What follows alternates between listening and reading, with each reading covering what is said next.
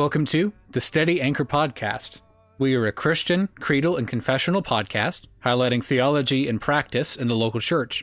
We are part of the Doctrinal Discipleship Ministry and members of the Society of Reformed Podcasters. I'm Luke, and welcome to the show.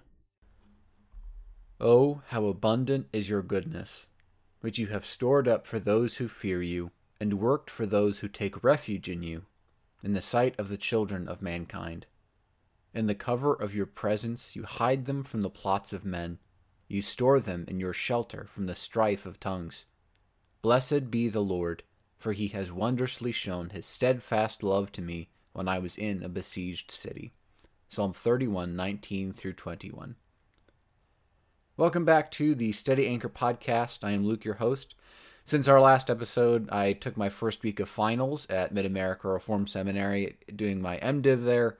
It was rough. It was definitely more rigorous than my undergrad. I think I ended up writing about 84 pages in just that last week in terms of final essays and papers and sermons and whatnot. So it was quite busy, but we made it through, had a decent break, had 2 really good weeks celebrating the holidays with my family and friends. And then the last week ended up COVID hit our house and had to quarantine while I streamed into the first couple of days of my January Hebrew class, which learning language is not quite so easy online. It's a bit of a struggle, but making it through. I'm back in person now. My wife and I are both feeling fine.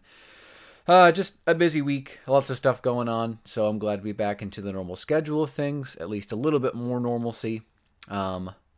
Thinking about things for the future and future plans for the show and working through a couple other things right now. It's a busy time in life, lots of change, but in the end, God's plan is better than ours, and he is still good and faithful to provide what we need.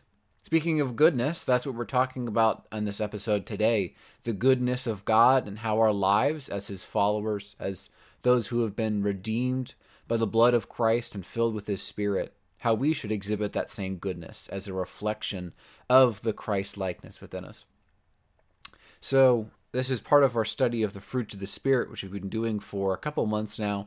This is episode 90 of our podcast, and we've done the last few episodes on this Fruit of the Spirit series. If this is your first time listening, you can go back and listen to some of the previous episodes. We've gone through the whole fruit of the Spirit versus fruit of the flesh contrast in that passage in Galatians chapter 5, which is where we're getting the primary source of the study from. We've gone through love, joy, peace, patience, and kindness. The method of our study has been really to do somewhat of a word study, going through chronologically, canonically, how these words are used in certain ways. Not in a sense where we want to illegitimately kind of shoehorn in too full of a definition everywhere.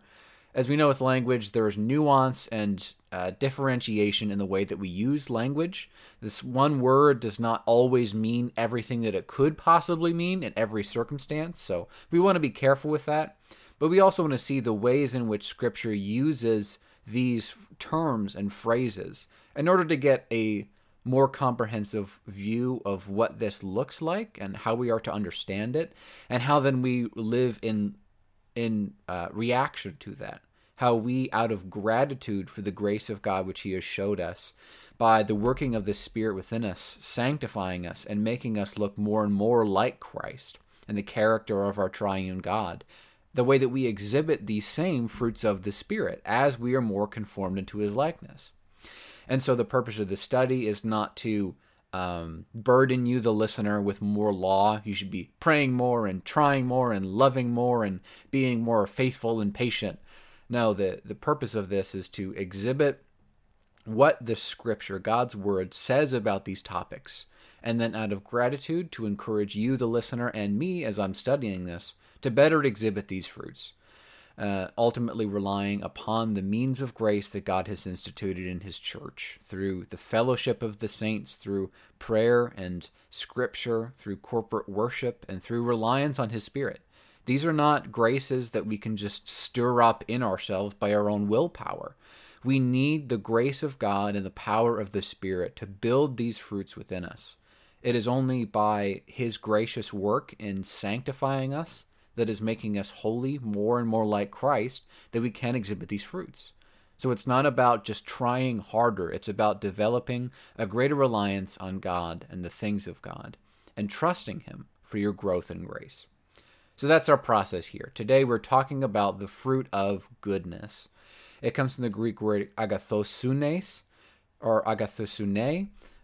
It's not really used that many times in the New Testament. I only see 4 times I was able to find, and it's not always used in the exact same tense in which we're talking about it now.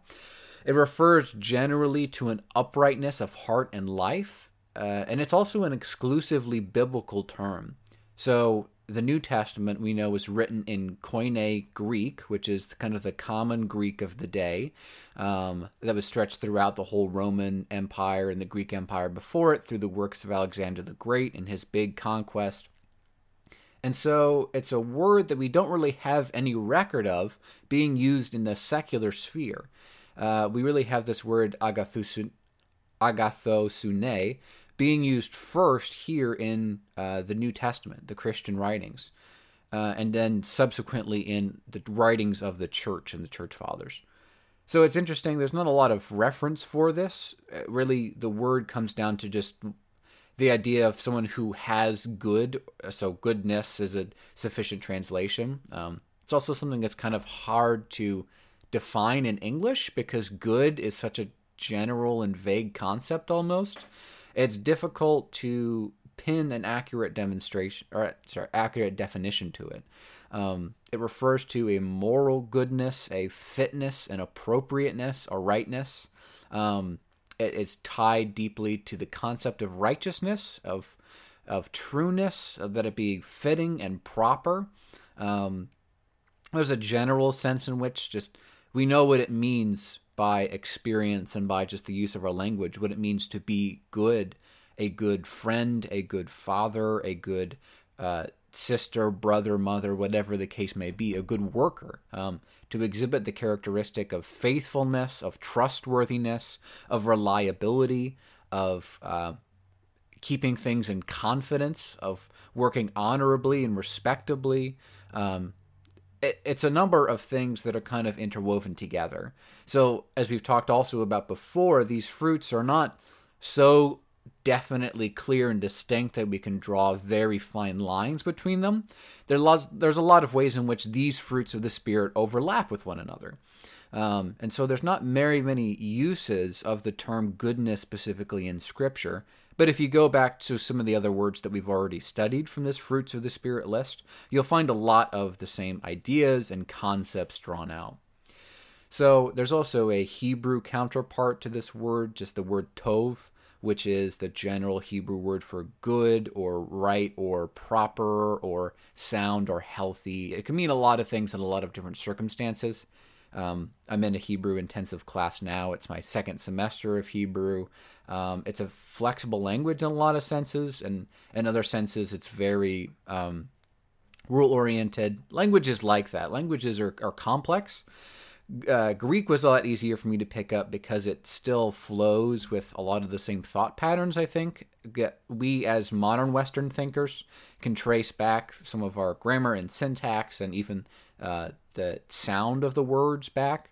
But ancient Hebrew, it's ancient Semitic, Middle Eastern, it reads differently, it structures differently. And so there's a lot of nuance to this that I'm really learning to appreciate as I study the languages, which I encourage as well. So I'm studying for full-time vocational ministry. I'm studying to be a pastor one day. And I'm actually hopefully going to be starting an eldership process in my church within the next year. I plan to plant a church in Joliet, Illinois eventually. That's where I currently feel the Lord is leading me to. That's what I've been training towards these last few years. But I think part of being rightly equipped for full-time pastoral ministry is having at least some competency in the language. I'm not going to say that you can't be a pastor unless you can, parse pluperfects and whatever. But I do think it's helpful to have a basic understanding of at least how the languages work, because there are a lot of people out there with just a little bit of language knowledge, and that sometimes is even more dangerous than no knowledge at all, because a little bit of knowledge can be twisted to say some very dangerous things. So all that to say, learning the languages is helpful. It's a lot of work, and not everyone has the ability to do that. Not everyone really has the time or the resources for it, but it is worthwhile in study. So moving on then to our looking at goodness, the concept, the phrase, the ideas, the theme as it is traced throughout Scripture. We're going to go canonically through the Old Testament and into the New Testament. And again, it's not a word that's used specifically very many times. There's different senses of it used in different ways. So we're just going to take a couple verses to look at more deeply in this study. Starting with Exodus 33:19. This is referring to Moses as he spoke with the Lord on Mount Sinai after the Lord had brought them out of the land of Egypt. And this is after he's given him the Ten Commandments, after a whole lot of the developments there at Sinai, with God founding this covenant with his people, establishing Israel as a covenant nation. And so Moses asks to see the face of God. He wants a greater and deeper experience and understanding, a more intimate personal relationship with the Lord. And so he asks this, and the Lord says, I will make all of my goodness pass before you, and will proclaim before you my name, the Lord, Yahweh. And I will be gracious to whom I will be gracious, and I will show mercy on him on whom I will show mercy. And so he goes on to say that no one can see my face and live, and so he puts Moses in the cleft of the rock, and he catches a glimpse of God's hindquarters, his back, so to speak, in anthropomorphic language. And the Lord declares himself to be the Lord, a God gracious and merciful, abounding in steadfast love, and all of these things that define him, his covenant name and his character, which is beautiful. It's a passage well worth study. But we see that his goodness is part of his intimate character, that it is one of the things that we as creatures understand most clearly about God. There's a lot of debate going on currently about the doctrine of divine simplicity and classical theism. Some of the other people in our network of podcasts, the Society for Reformed Podcasters, are doing really good work on that right now. I believe there's been really good episodes recently by the Particular Baptist podcast referring to the doctrine of divine simplicity and how that relates to the attributes of God. So that's a little more in depth than what we're trying to do in this study, but if your interest is piqued by that study of the divine attributes and how it relates to God's simplicity, I would urge you to go and check out some of the other podcasts in our network. So continuing on, here in 2 Chronicles 6, verses 41 through 42, this is Solomon as he's dedicating the temple to the Lord in Israel, and he prays this prayer after his sacrifices. He says, And now arise, O Lord God, and go to your resting place, you and the ark of your might. Let your priests, O Lord God, be clothed with salvation, and let your saints rejoice in your goodness. O Lord God, do not turn away the face of your anointed one. Remember your steadfast love to David your servant. And I'll go right into the next passage because it's on the same, it's a similar account of the same happening in 1 Kings 8. Again, it's Solomon dedicating the temple. This is 1 Kings 8, 65 through 66. So Solomon held a feast at that time, and all Israel with him, a great assembly, from Lebo-Hamath to the brook of Egypt, before the Lord our God 7 days.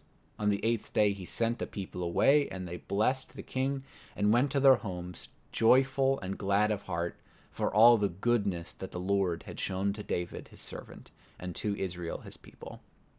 So part of the goodness of God is his intimate presence with his people.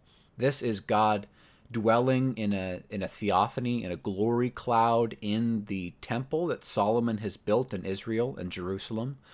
And so part of their experience of the goodness of God was a more intimate experience of his presence among them.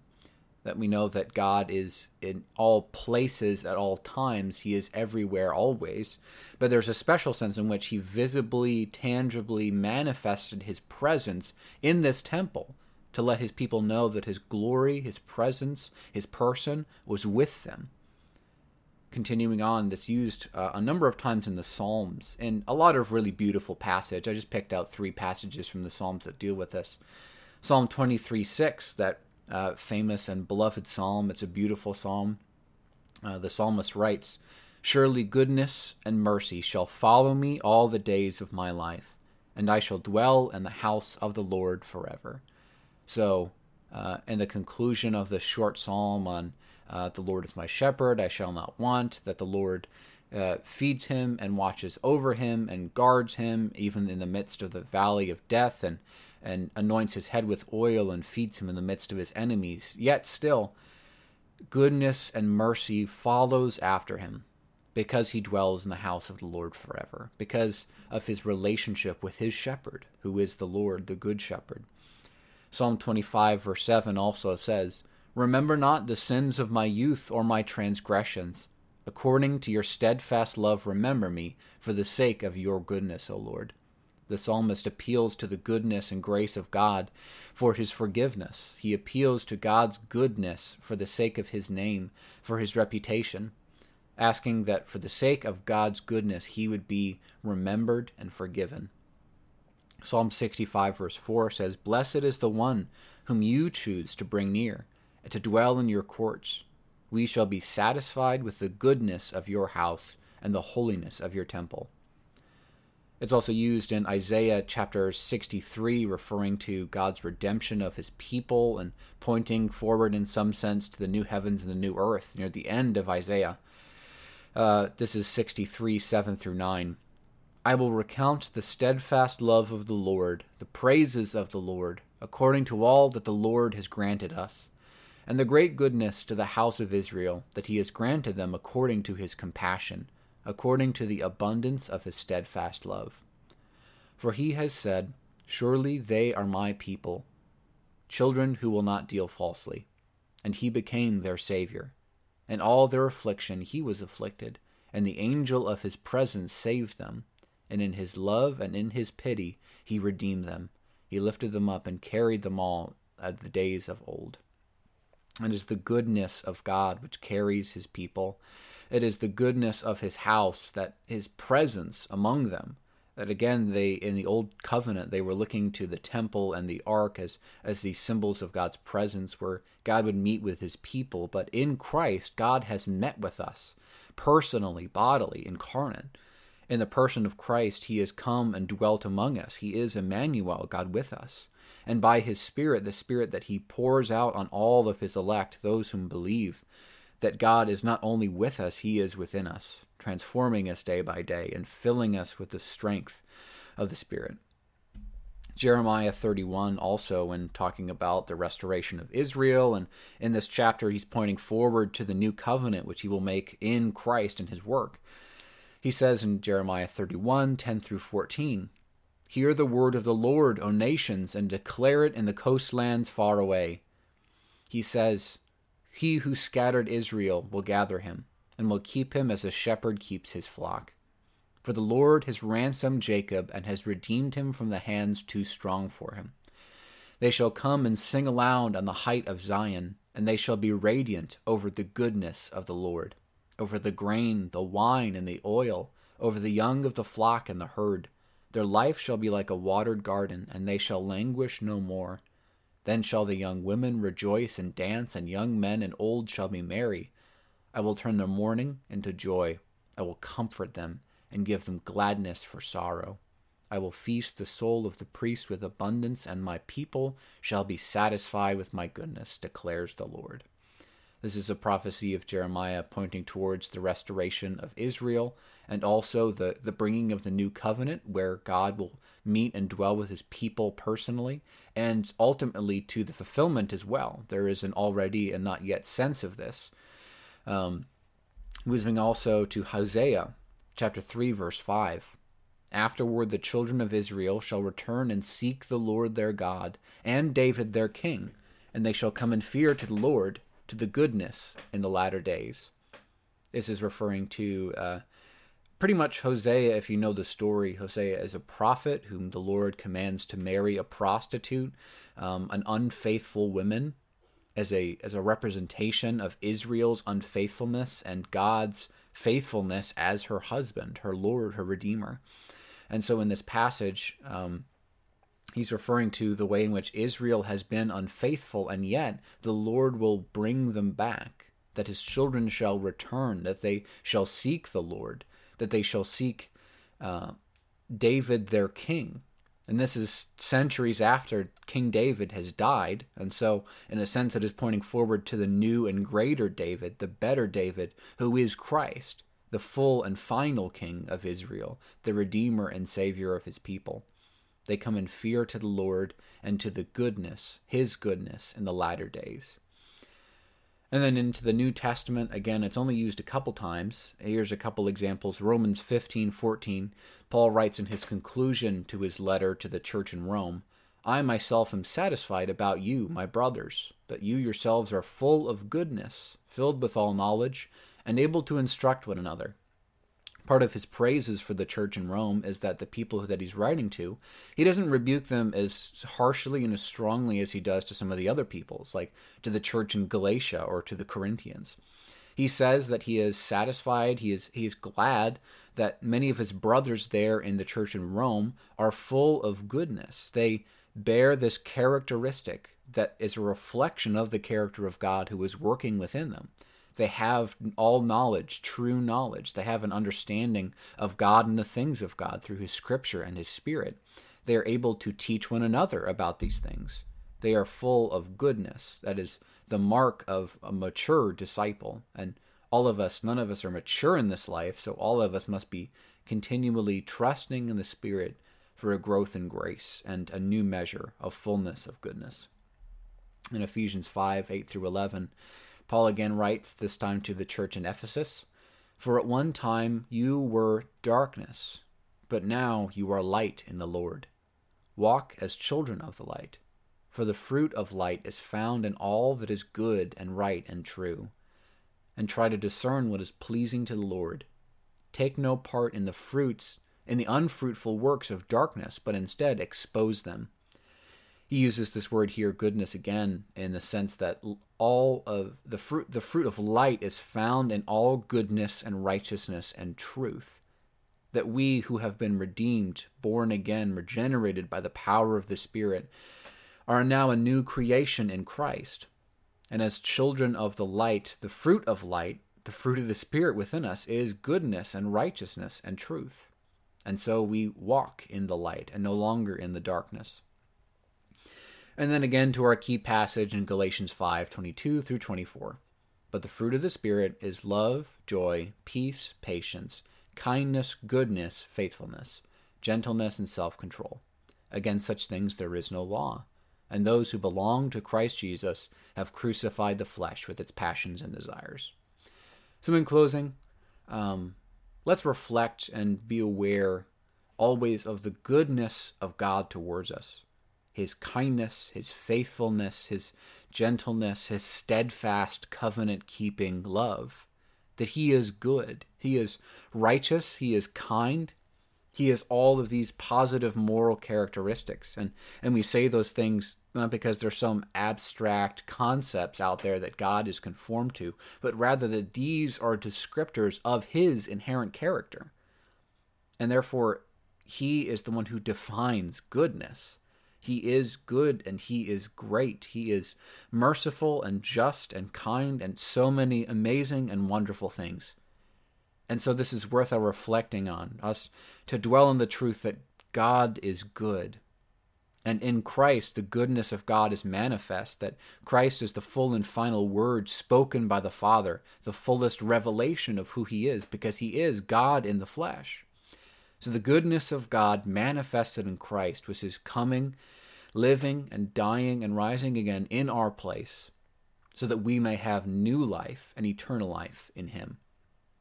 That is the goodness of God, and that is worth celebrating, that is worth meditating upon, and that is worth living out in gratitude. It's the pattern of the Heidelberg Catechism. It's part of the ethic that the theologians of the Reformation try to instill in their people, is that the Christian life, they structure their theological statements in terms of guilt, grace, and gratitude. There's another podcast in our network that are doing great work. It's called the Guilt, Grace, Gratitude Podcast for that same reason. because we see our guilt, that we are not good, that we in ourselves, apart from the grace of God, are twisted inward. We are selfish and sinful and broken and weak and failing. But he is good. And in his goodness and his grace and his mercy, he has extended life to us, that he has chosen a people to redeem for himself, that he might be glorified in loving us and showing us more and more of who he is for eternity. And that is amazing. That is beautiful. And so in gratitude, in response, we seek to be good. We seek to reflect the goodness of God, not in a way of earning our place by his side, but in a desire to look more and more like our Father, like our elder brother Christ, who is the first fruits of the resurrection. So we long to be good servants, to long to hear, well done, good and faithful servant. We long to be good friends, good disciples, good brothers, good sisters, good parents, good workers, that all that we do would be characterized by the goodness that God himself exhibits, to be a people who reflect that character of God in the way that we love one another, in the way that we are trustworthy, that we are respectable, in the way that we are honorable, in the way that we are kind and loving towards those around us, to those who are easy to love and those who are difficult to love, to rejoice when we are persecuted, to love those who hate us, to pray for our enemies, and to serve them as best we can. And so I hope that not only does this sink in for me, but I also pray that for you, the listener, that as we are studying these things in the scripture, that we would respond not in some sort of servile works righteousness, that we have to drum up this goodness within ourselves, but rather that we long to tap deeper into the fountain of goodness that is found only in Christ, that we would rely on him and him alone, because he is the only source of goodness that there is. So let that be an encouragement to you, and I hope to see you again soon. Until next time, love God, love his church, and love your neighbor as yourself. Have a great week.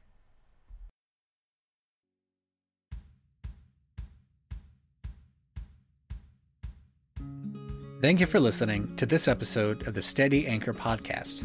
If you enjoyed what you heard today, please leave a rating and review on iTunes or wherever else you listen. You can also follow us on social media at Facebook, Instagram, and Twitter at Steady Anchor Pod, or you can subscribe to us wherever podcasts are found. If you're looking for more like-minded content, you can check out the Society of Reformed Podcasters at reformpodcasts.com. If you'd like to support this podcast and the website and wherever else we're doing, you can find us on Patreon and give whatever your heart allows. You can also find our website, where we post more content, articles, resources, and reviews. That's doctrinaldiscipleship.com. The opening song is Rock of Ages, performed by Nathan Drake. Thanks again. We'll see you around.